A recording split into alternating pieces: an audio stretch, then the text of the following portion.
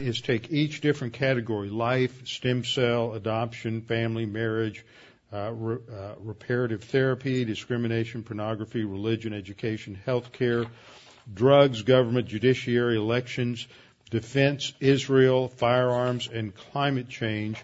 And they have taken it and they have put the statements from the Texas Democrat Party platform in blue, and the statement on that topic from the Republican state party platform in red. So this is very informative. Everything in here is just taking the statement straight out of each party's platform and putting those next to each other for comparison purposes. And I just put some of these out on the table out in the fellowship hall here. I think that pretty much covers it. Jeff Phipps came through here a few minutes ago, I understand, getting some things. He is leaving tonight to go to Brazil. There he will connect with Jim Myers and a couple of others with DM2, and they're going to be teaching and ministering down there for the next week or so. So please keep them in prayer. All right. Trust in the Lord with all your heart and lean not on your own understanding. In all your ways acknowledge Him, and He will direct your paths. They that wait upon the Lord shall renew their strength. They shall mount up with wings as eagles. They shall run and not grow weary. They shall walk and not faint.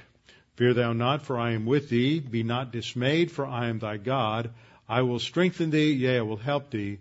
Yea, I will uphold thee with the right hand of my righteousness. Be anxious for nothing, but in everything by prayer and supplication with thanksgiving, let your requests be made known unto God, and the peace of God, which surpasses all comprehension, shall defend your hearts and minds in Christ Jesus. Thou wilt keep him in perfect peace, whose mind is stayed on thee, because he trusteth in thee. For the grass withers and the flower fades, but the word of our God shall stand forever. Before we get started, we'll have a few moments of silent prayer to give everyone the opportunity to make sure that they are in fellowship and ready to study the Word, and then I will open in prayer. Let's pray.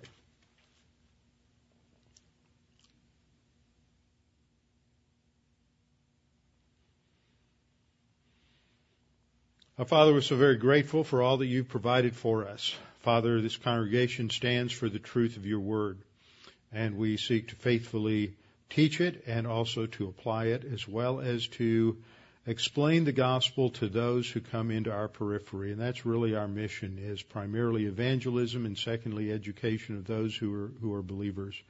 Father, we pray that you might help us to focus more consistently in our own lives on opportunities to communicate the gospel to those around us. For ultimately the only hope for this nation comes through the gospel and a return to biblical values.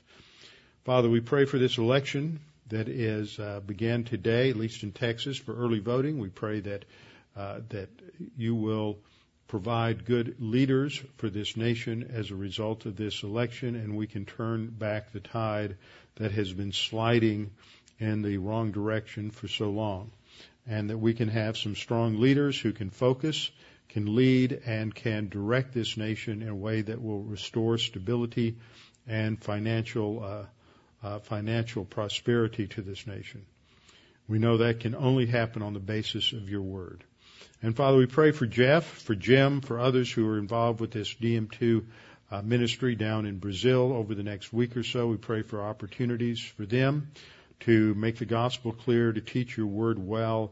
And we pray that you would keep them healthy, that they would be strong, that they would be rested, and that you would watch over them. And Father, we just pray for us tonight that we would be responsive to the teaching of your word, understanding more clearly your plans and purposes and the destiny for each of us as we continue our study in dispensations in your plan for the ages.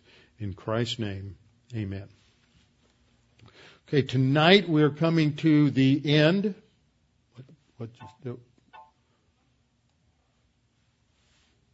What is not happening here? Did I not turn these on? No, I turned them on.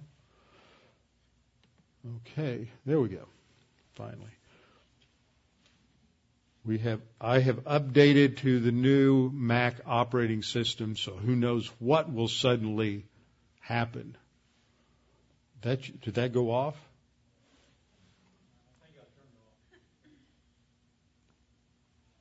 I may have I hit the button once.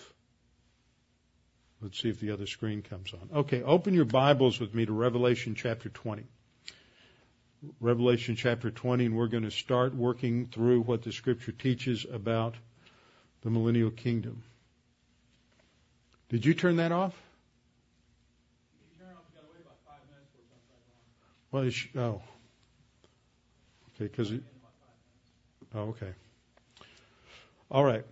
We're looking at the millennial kingdom, and just to give us a framework, we've looked at the church age, which ends with the rapture. Then there is a transition period before the beginning of the tribulation. Tribulation lasts for 7 years, begins with the signing of a treaty between the Antichrist and Israel, and ends with the second coming of Christ rescuing Israel from total destruction, destroying the Antichrist, and sending the Antichrist and the false prophet directly to the lake of fire, and also confining Satan and the demons to the abyss for the duration of the 1,000 years of his reign on the earth. So this is what our focus is on this kingdom. Now this is really important to understand. How we view the future impacts how we understand the present. How we view the future in terms of God's plan and purpose impacts our understanding of the spiritual life today, where we're going in our spiritual life, why it's important to live our spiritual life in and to persevere in obedience, what God is doing in us in preparing us for our future destiny to rule and reign with Him during the millennial kingdom. The end of the tribulation is the sort of the culmination of God's judgment upon the angels and mankind for their rebellion against Him. And then when the Lord Jesus Christ returns and establishes His kingdom, we enter into a new environment. It's not an environment of perfection as we have in the Garden of Eden prior to the fall, but it is an environment where the curse of sin has rolled back to some degree. For example, in the passages that we've studied before, the wolf will lie down with the lamb, the child will put his hand into a cobra's den, and it will be a time when men will beat their swords and spears into pruning hooks and plowshares, and man will learn war no more. So it will be a time of relative utopia. There will still be sinful men. One of the lessons that we see for the millennial kingdom is that even though it's perfect environment, we have perfect rule, perfect government, perfect education. We have an administration that is ruled by the Lord Jesus Christ and administered by the resurrected saints from the Old Testament for Israel and from church age believers over the Gentiles. That nevertheless there will be problems because the people who are born during the millennial kingdom still have a sin nature. So one of the things that's pointed out in the millennial kingdom is that the real problem isn't our environment. It's not the government. It's not politics. It's not the education system. It is the sin nature. It is that we are all basically flawed. And unless we're walking in obedience to the Lord, there's really no solution. And right now we're in the midst of the political season, especially with the election that comes up in 2 weeks. Early voting started today. Yesterday. I hope you have all voted early, and it's already over with. But that is what we need to do to be involved. But it's not the ultimate solution. It is simply part of our responsibility and obligation as believers during this age. Let's see if we can get that other projector going. So we're looking at the millennial kingdom and its role and purpose. Now, among Christians, we know that not all Christians, not all Bible-believing Christians believe in a literal future reign of Christ. This last week, I received an email from George Meisinger that came from a retired brigadier general who's got some background in biblical truth and doctrine, who is going to a Presbyterian church. That raises all kinds of questions, because Presbyterians usually don't believe in a literal millennium. but he teaches a Sunday school class, and so he wanted material from Chafer Seminary on the millennium because he was going to be teaching on the millennium in Sunday school. And so George wanted to get a hold of some material that via this program that Tom Wright has put together. And so he emailed me and wanted to know how to get a hold of Tom and all of that. And Tom was able to put together some material to send to this retired general to teach in this Bible class. So this may not be the kind of thing that where you are running into an issue in your experience of why this is important. But it is. It also plays a role in how some Christians view politics today. There's a group of Christians known as Christian Reconstructionists. They do not hold to a future literal millennium as a 1,000-year reign of Christ upon the earth. They are generally post-millennial, and they believe that the church is going to eventually have revival from the Holy Spirit, and that through this revival that the millennium will be brought in and Jesus doesn't return until the end of the millennial kingdom. And so that's their focus. And these folks are very much involved in a lot of education. They have been working for 40 years in producing a lot of homeschool material. And if your children are homeschoolers, it is very likely that a lot of the material that they're using that teaches history and teaches politics is produced by people who are coming out of this Christian Reconstructionist postmillennial background. That doesn't mean the material is bad, but it means that if you're teaching this through a lot of this curriculum, you need to have your radar on because this will show up at different times within the curriculum. They're also virulently anti-dispensational, and they just, to listen to them, the next worst thing in history to the Antichrist is John Nelson Darby, who was the theologian who systematized dispensational theology. So there have been several debates that have taken place between people like Tommy Ice, Dave Hunt.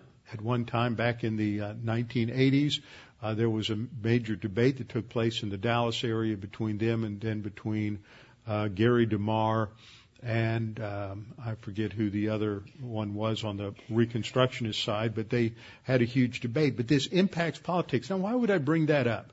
Well, and I don't know, I'm not going to be able to tie all the dots together on this, but one of the ministries that's post-millennial just this last week or a little over a week ago, when this issue with the Houston mayor came out, one of their writers put out an article, an editorial, an email, and his position was diametrically opposed to what I explained last week.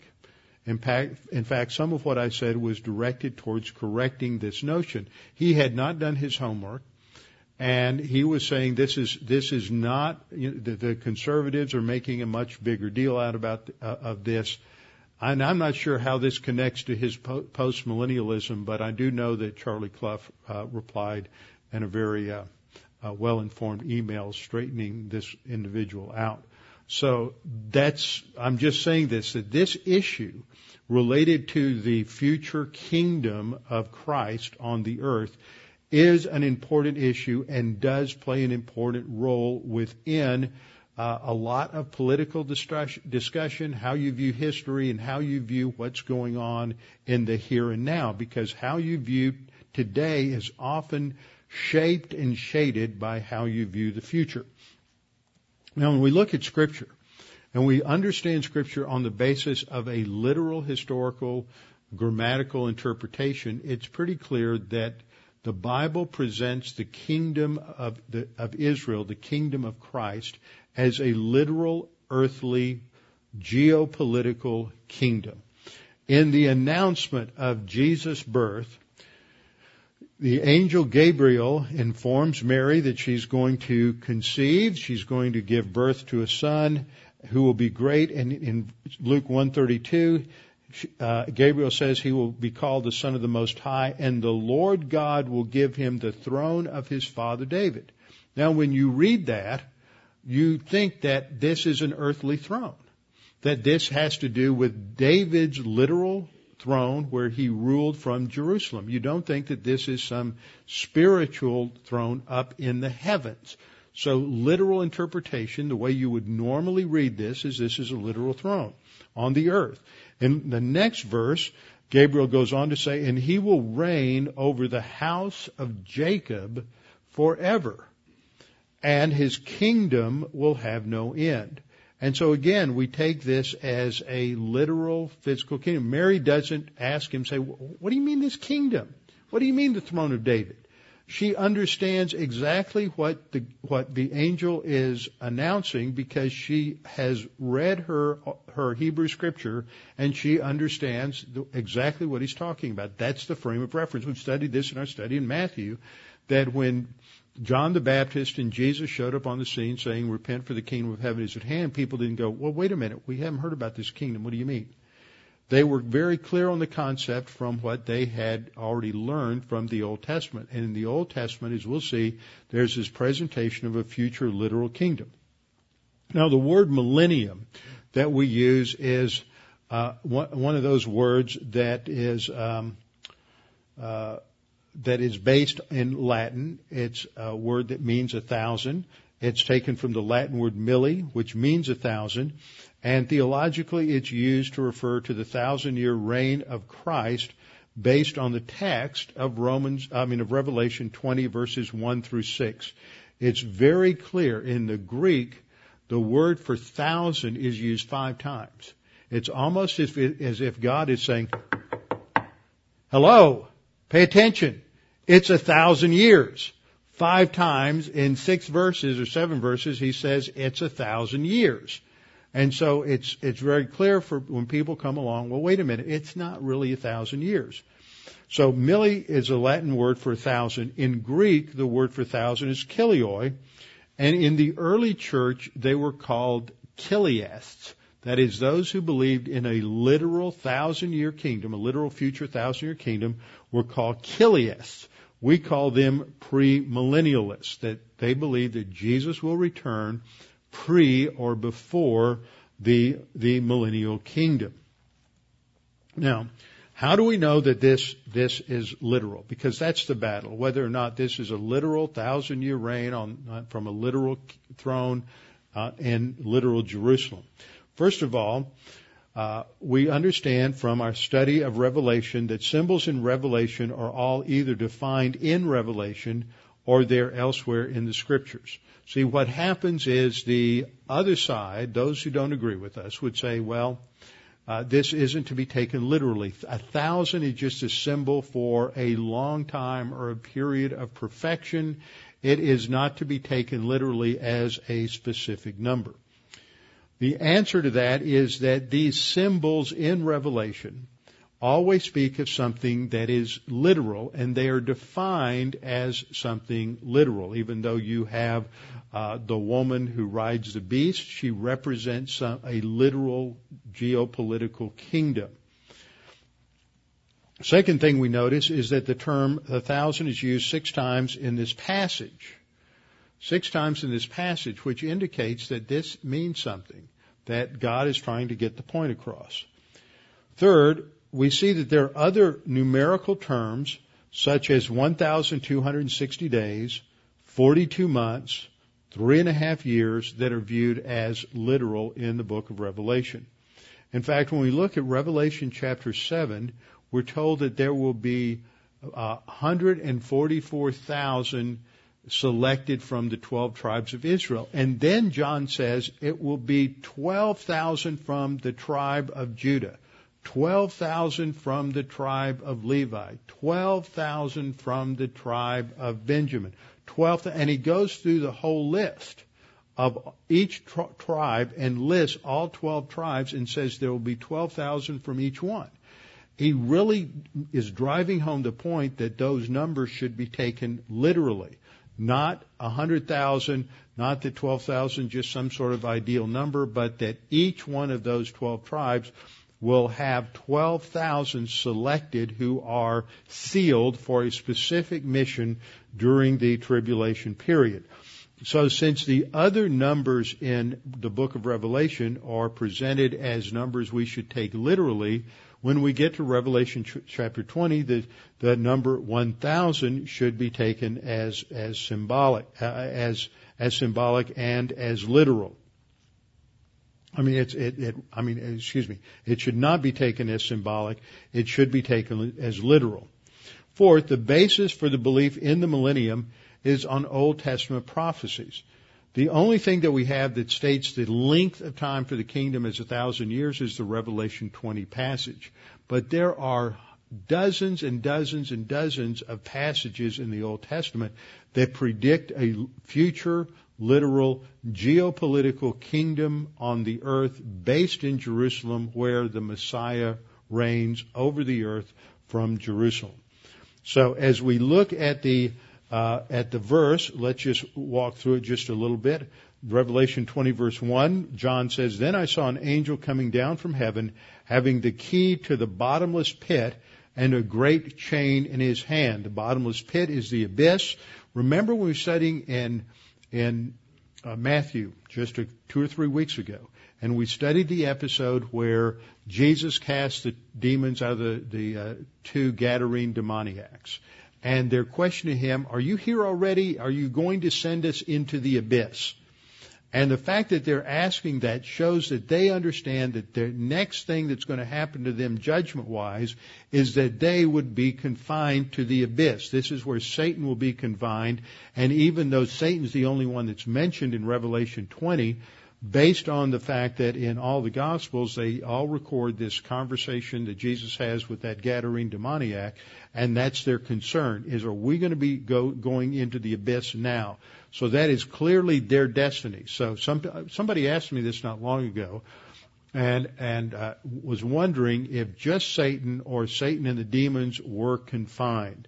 And at that time I didn't click to what was being said with the Gadarene demoniac conversation, but having gone through it, I think that's exactly what happens, is that Satan and all of the fallen angels that have followed him are confined in the abyss until they are released at the end of that 1,000 years. Revelation 20 verse 2, "He laid hold of the dragon, the serpent of old, who is the devil, and Satan, and bound him for 1,000 years. And he cast him into the bottomless pit and shut him up and set a seal on him so that he should deceive the nations no more till the 1,000 years were finished.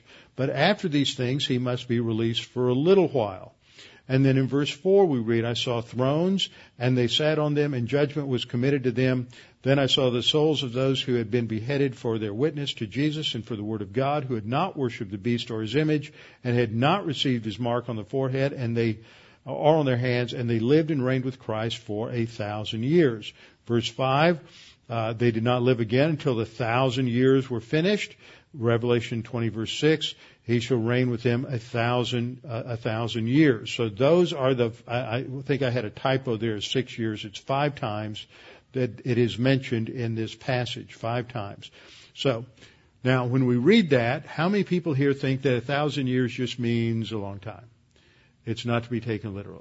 I mean, if you just look at the terminology, it would be that way. But you have a large group of people who come along and say that this is not to be taken literally. They are what is known as amillennialists, which is kind of an odd word in terms of its creation, because that prefix a comes from Greek. Milli comes from what language? Latin. The alpha privative is what it's called, comes from Greek. So you take a Greek prefix, which basically means not. It's like the English prefix un. And you take a Greek prefix and attach it to a Latin word. So somebody just made it up. It's a strange little word. So it's called amillennialism, which means no millennium, no 1,000-year earthly kingdom. And for these folks, they believe that that 1,000 is merely a symbolic number. Now the chart here shows how they view the kingdom. They view us as being in the kingdom right now. Now, when you look at those descriptions of the kingdom where the wolf and the lamb lie down together and the child puts his hand in the cobra's den and people are beating their spears and their swords into pruning shears and plowshares, it's pretty obvious that if this is the millennial kingdom in any way, shape, or form, something's really, really wrong. Unless, of course, you're an idealist and you really believe in the UN, because that verse from Isaiah chapter 2 that talks about beating your swords into plowshares and your spears into pruning hooks is carved over the entry of the United Nations building. Now, that verse is talking about the real genuine military peace that the Messiah will bring to the world. But if you're a utopic liberal, and I repeat myself, if you are a liberal, and all liberals are utopic, that's essential, they don't believe that people are essentially bad, then you really believe that mankind and government can improve the earth and bring in the kingdom. That idea is very close to the postmillennial idea. There's a liberal and a conservative view of postmillennialism, which we'll get to a little later on. But the liberal view of postmillennialism was that, from the 19th century, was that we were getting better and better in every way, and that we could bring in world peace. And that was destroyed on the fields of Flanders in World War I. World War I was such a horrible, bloody, violent, vicious war that it destroyed all of that optimism. So much so that theologians wrote that postmillennialism was dead after that. But it's reared its head again, but from a conservative viewpoint. So amillennialism is a view there's no literal kingdom, and what they have is a spiritual kingdom, and that's this blue shaded box here, that Christ is reigning from his throne now in heaven. And that runs coterminous, or runs at the same time as the church age. So according to them, we're in the kingdom, Jesus is ruling, the kingdom is in your heart, and Jesus is ruling from heaven.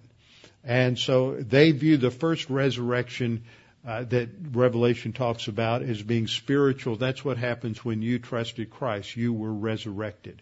You went from being spiritually dead to spiritually alive. So that they don't interpret Scripture literally. Then at the end, sometime in the future, Jesus is going to return to the earth. They have no rapture, nothing like that at all. Jesus just returns to the earth.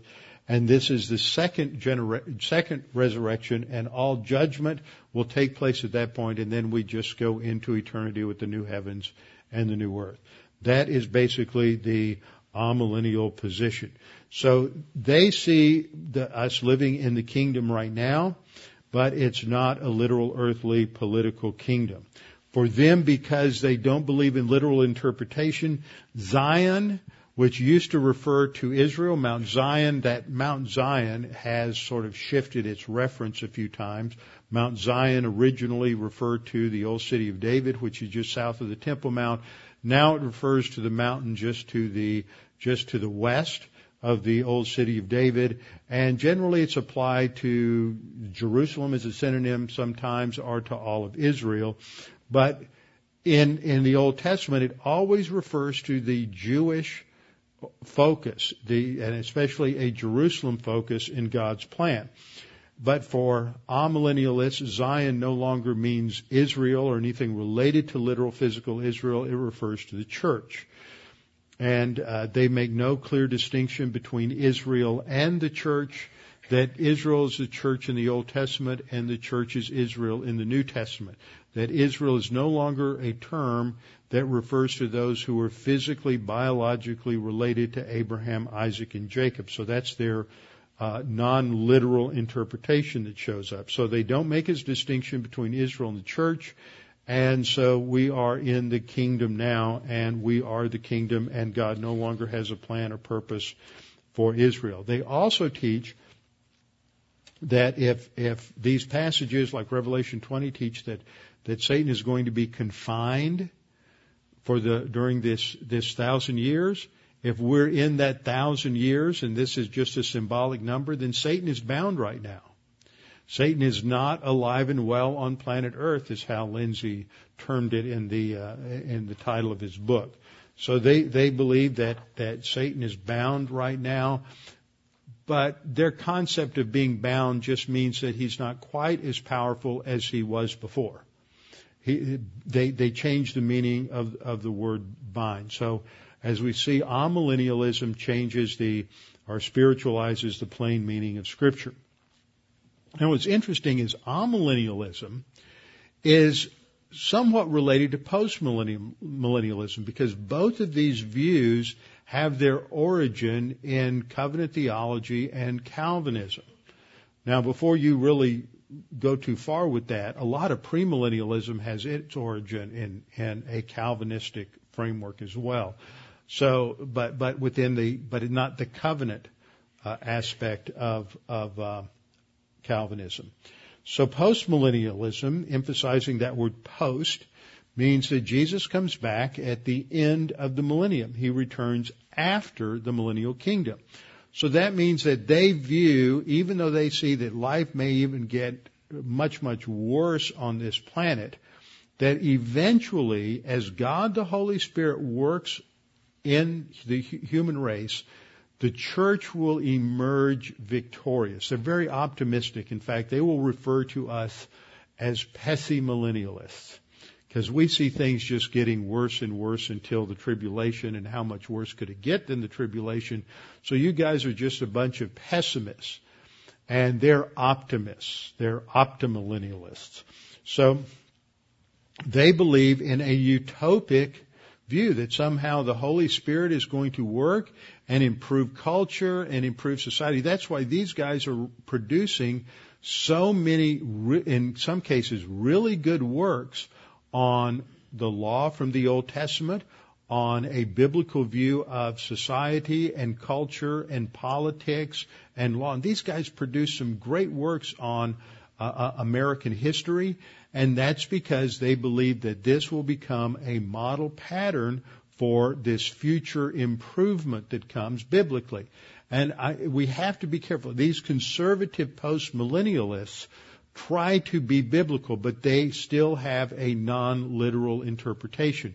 But they do produce some good material related to history and culture and law. It's just that the framework within which they put that has to do with this utopia. They do view a future utopia that the church will bring in the kingdom, and bring in world peace, but it's not the liberal view of it, but it's still the same idea. And then it's not until all this gets brought in by the church, and then Jesus will return. So for them, the church age is not identical with the kingdom. The kingdom gradually comes in towards the end of the church age, and they would probably say that we're somewhere in this area right here in the middle of this graph, and not towards the end of it. So they see a continual progress. Now, I don't know about that. I don't see much of a progress over the last 2,000 years, but they do. So, like the Amil, they see the first resurrection is spiritual at conversion, and then the second coming will be when there's the second resurrection, and then all judgment takes place, and then into eternity. So there's a lot of similarities. What's interesting is as a baby boomer, I recognize that the baby boom generation, and that's a technical term, it refers to everybody born from January 6th, 1946, or January 7th, right in there, because that's exactly 9 months after the end of the war in Europe. And if you look at the demographics on births, those on January the 6th, it goes like this. I mean, it just takes this leap, because everybody got really excited and celebrated when the war in Europe ended and made a lot of babies. And that's why it's called the baby boom. And that graph goes sky high and stays sky high until 1963, and then it drops like a rock. And so all those who are born between about January, I forget whether it's January 6th, January 7th, 1946 until 1963 are considered baby boomers. And baby boomers were characterized by a lot of different things, but one of them were characterized by a lack of respect for authority, generally speaking, that they were a rebellious generation. But when you go to seminary, you're really restricted in how you can manifest your rebellion. Now, if you went to Dallas Seminary, one of the ways you would manifest rebellion during the time that I was there is that you would become a hyper-Calvinist, and you would throw away your dispensationalism, and you would go covenant or go amill. If you were at Westminster Seminary, which was sort of the Calvinist counterpart to Dallas Seminary, then you would throw away your amillennialism and you went post-mill. And that's sort of the time when post-millennialism was reborn and everything grew very, very rapidly, and the influence of people like Rousas Rushdoony and Gary North and a number of the others really began to grow and take root. So that's just a little bit of a historical perspective. So this pictures post-millennialism. I remember when I first went to seminary, you hardly heard the term post-millennialism. In fact, there was a book written by this guy, Loraine Bettner, who was a post-millennialist, and I remember Randy Price saying, now you need to get this book because it's the only book in print on post-millennialism. And he recommended Bettner's book, and this is what Loraine Bettner says in that book. The view of last things which holds that the kingdom of God is now being extended in the world through the preaching of the gospel and the saving work of the Holy Spirit in the hearts of individuals. They don't view this as a political crusade. They're not trying to do it through politics. Some people have misrepresented him that way because Christian Reconstructionists tend to be very involved politically. But they don't see that politics is a way to bring in the kingdom. I just need to make that clear so it's not misrepresented. The idea of postmillennialism has quite a history back at the turn of the last millennium. Not long after that, there was a huge fervor of eschatological expectation when they were approaching that first millennium. You think Y2K stirred up a lot of excitement. Well, when it was Y1K, they thought that Jesus was coming back and everything was going to happen and Revelation was going to come true, and it didn't happen. And there was probably more disappointment then than there was in 2000 when Y2K didn't actually take place.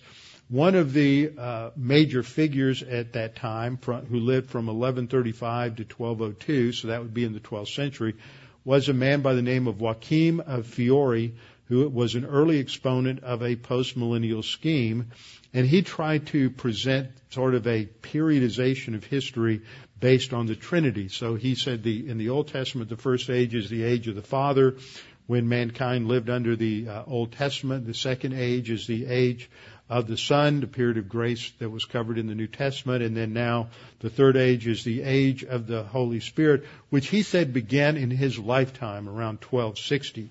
And so then during that age, all the world would be converted, and then Jesus would come back. So he's got kind of a rudimentary post-mill system. The real father of postmillennialism was a Anglican clergyman by the name of Daniel Whitby, who lived from 1638 until 1726, so the end of the 1600s, early 1700s, and he wrote quite a large number of books, one of which called a treatise on the true millennium, and he taught that after the world was converted, then the Jews would be restored to the land. And you had a lot of post-mills in the 1700s and even early 1800s who were very pro-Israel. Whitby was very pro-Israel and believed in a future restoration of the Jews to the land. And so a lot of the theologians and pastors that were part of British Restorationism in the 1700s were post-millennialism up into the early 19th century. But then as an emphasis on a literal interpretation became more consistent in the 19th century, Anglican clergy shifted away from post-mill and amillennialism to premillennialism, and one Anglican theologian by the name of J.C. Ryle commented that probably half the Anglican clergy, half the English clergy in the 19th century were premillennial. And of course, all of them would be very pro-Israel and very pro-Jewish. So they were post-mill, but they were pro-Jewish. Whereas the modern iteration of postmillennialism is very much out of a different covenant theological strand, and they are not as pro-Israel and as pro-Jewish as Whitby and those in the 19th century. So now we come to premillennialism, and this is a chart showing premillennialism. We are now living in the church age. We believe sometime near the end of the church age, and the rapture will occur. Then the tribulation takes place. This ends with the second coming of Christ, which precedes the millennial kingdom, and then that ends with the great white throne. So the first resurrection is the resurrection of the dead, Old Testament saints that occurs, and the dead tribulation saints. The first resurrection actually comes in two stages. One occurs with the rapture of the church. The rest of it occurs at the end of the tribulation period. Then we have the millennium, and then the second resurrection, which is the resurrection of the dead unbelievers at the end of the millennial kingdom and the great white throne judgment. So this is the picture of these three different approaches to the millennium. So what do pre-mills believe? Well, first of all, pre-mills believe that a literal interpretation of the Old Testament covenants and promises to Israel in the Old Testament require an earthly kingdom, a physical, earthly, geopolitical kingdom. They believe also that the millennium is the last of the ages in time. The millennial kingdom will end with the destruction of the present heavens and the present earth, and there's a creation of the new heavens and the new earth, and we go into eternity. The Messianic kingdom is literal and forever. It has two stages. Stage one is the 1,000-year reign of Christ on the earth, and then there's the judgment, and then we go into stage two, which is on into eternity. So under the third point here, eternity will not come in until the millennium is complete, according to passages such as Isaiah 65:17, 66:22, 2 Peter 3:13, and Revelation 21:1. So the eternity does not come in until after the great white throne judgment. And fourth, the millennium will be characterized by the binding of Satan and the severe limitation of sin. There will be a rigorous government that will impose harsh penalties on criminality and sin in that arena. It will be a righteous rule upon the earth, and it's characterized in Scripture in several places that the Lord Jesus Christ rules with a rod of iron. And so this isn't going to be some sweet little liberal Sunday school Jesus who's patting everybody on the head. It will be a very strong, righteous rule during the millennial kingdom.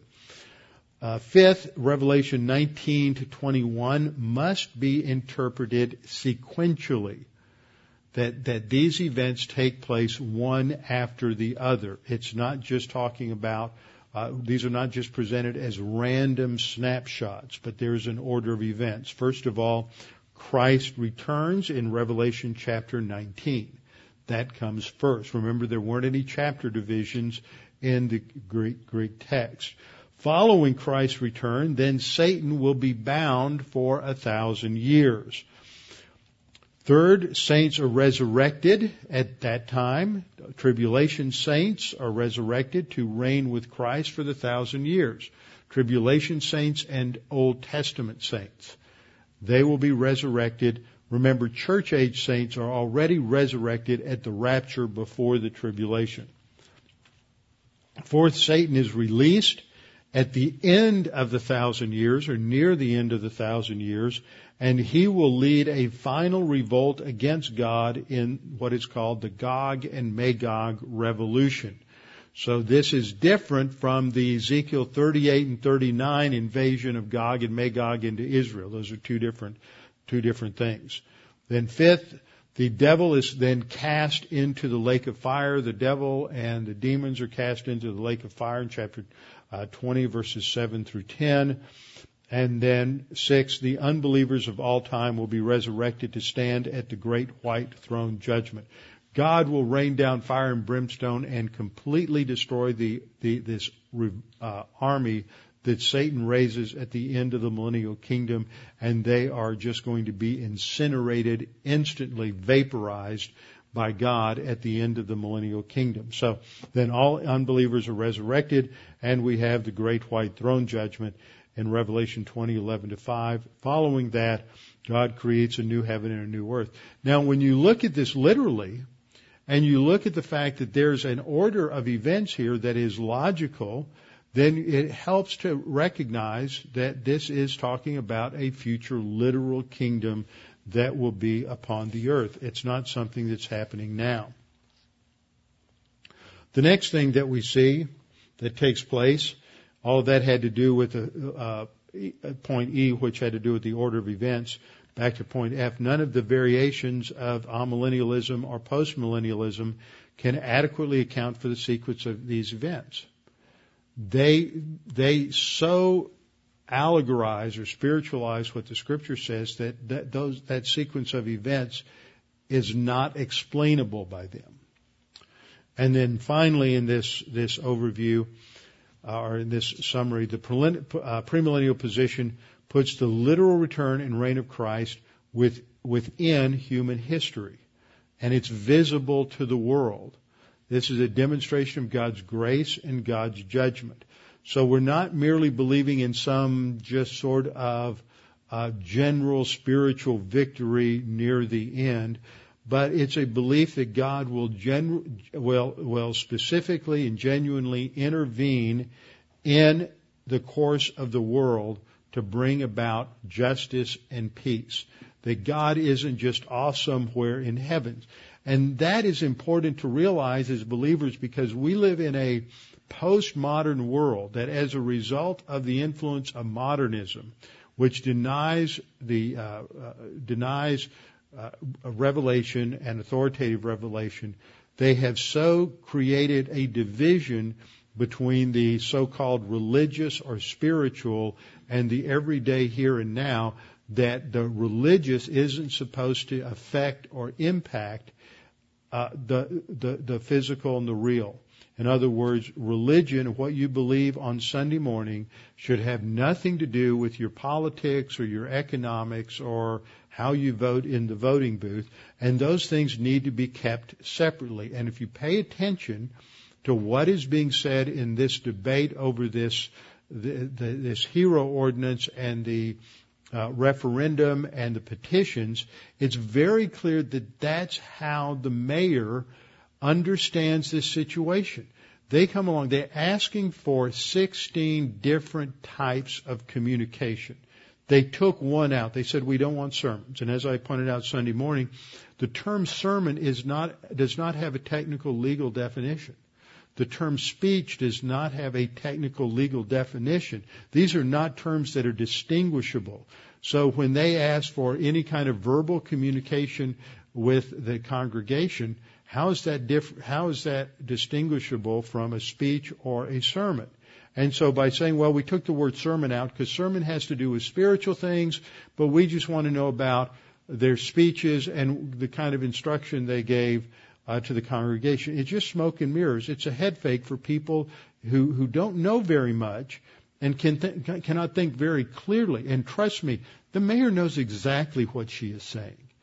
She is not a dummy. I mean, this disrespect for the mayor that I hear that she really didn't see those subpoenas and she doesn't understand the significance. I mean, if I were her, I'd want to slap them silly, except they're trying to help her.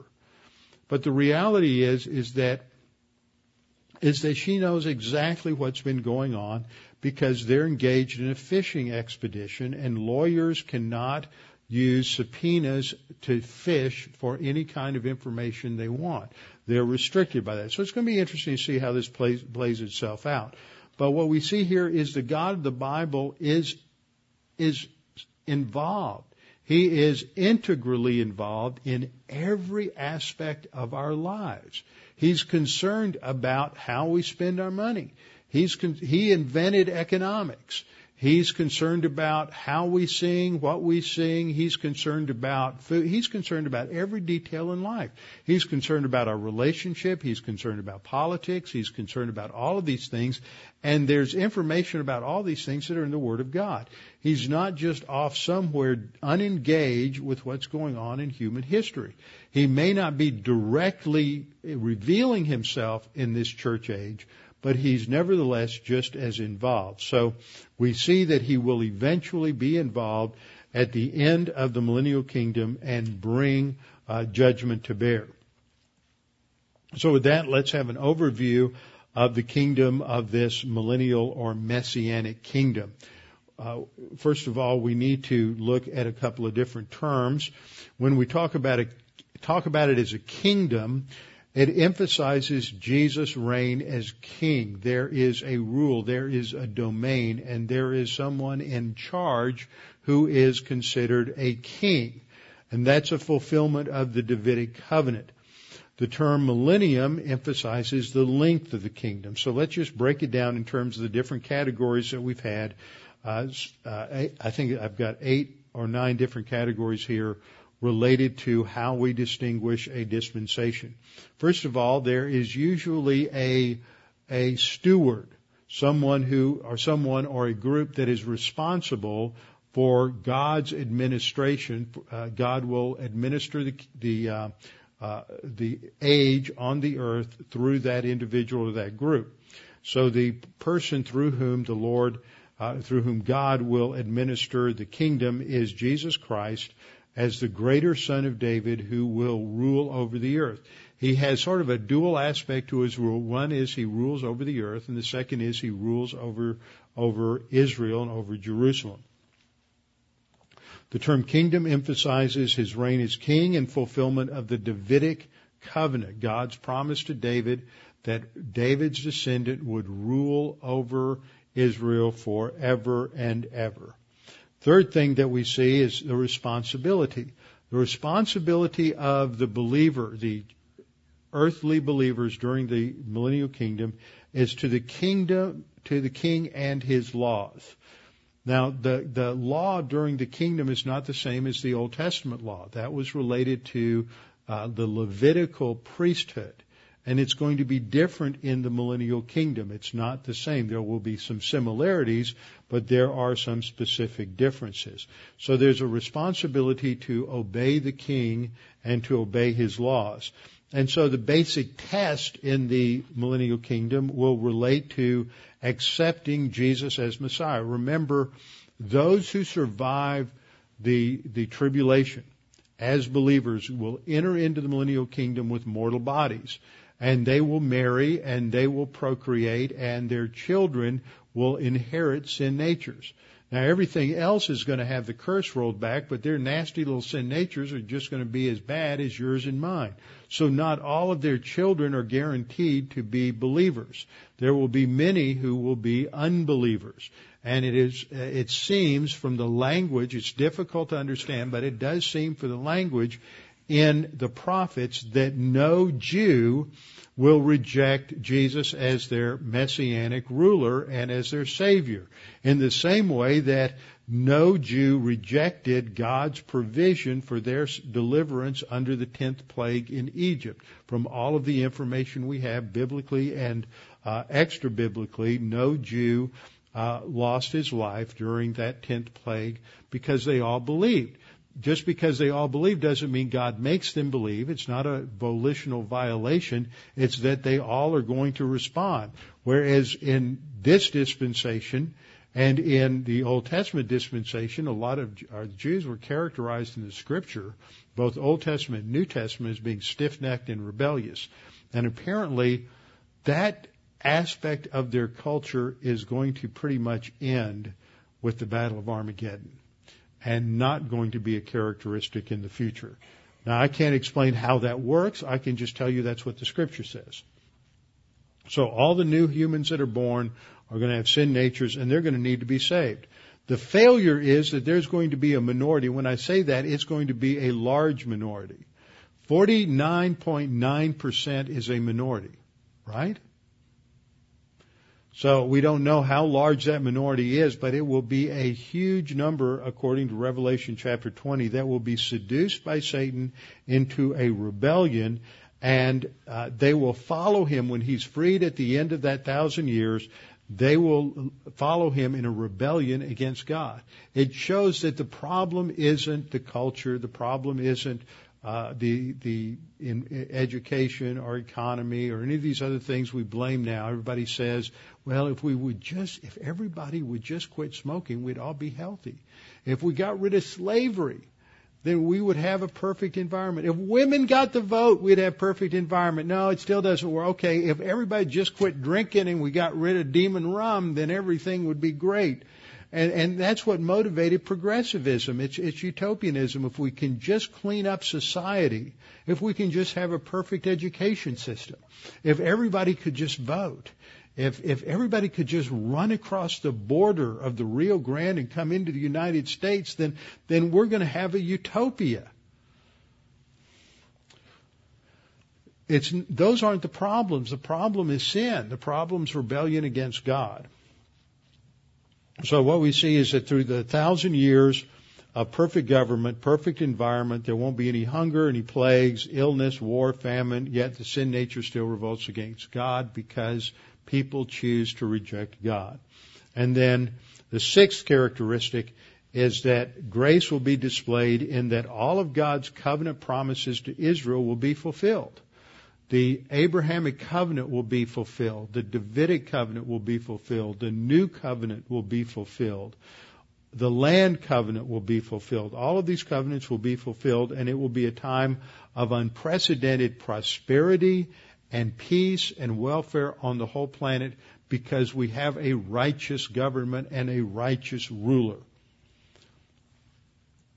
Seventh thing that we see is that there's a judgment factor that those who reject the gospel will be judged. So this lays out the parameters and the characteristics of the millennial kingdom. Now, one thing I would add is point 8, which I didn't put on the slide, and that is how does this fit with the angelic conflict? In the angelic conflict, it helps resolve the angelic conflict because it demonstrates that the major issue is volition. This was Satan's primary sin, was he chose to go against God. And he couldn't blame it on anything else. When Adam and Eve sinned, it was their volition. They couldn't blame it on anything else. And of course, they tried. Eve said, well, it was the serpent. Adam said it was the woman. They all tried to blame something else. And what is demonstrated in the millennial kingdom is it's man's problem. It's a volitional issue, and that's the basic issue. So this brings the angelic conflict to its final resolution. Now, next time when we come back, we're going to continue talking about the background for the millennial kingdom because it's directly related to understanding all of those covenants before. So we'll tie that together.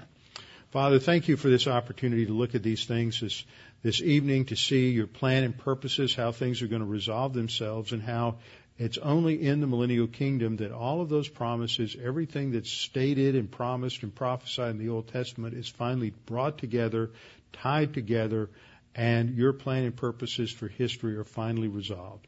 Father, we pray that we might never forget that the major issue in history is volition, and the focal point should be the cross.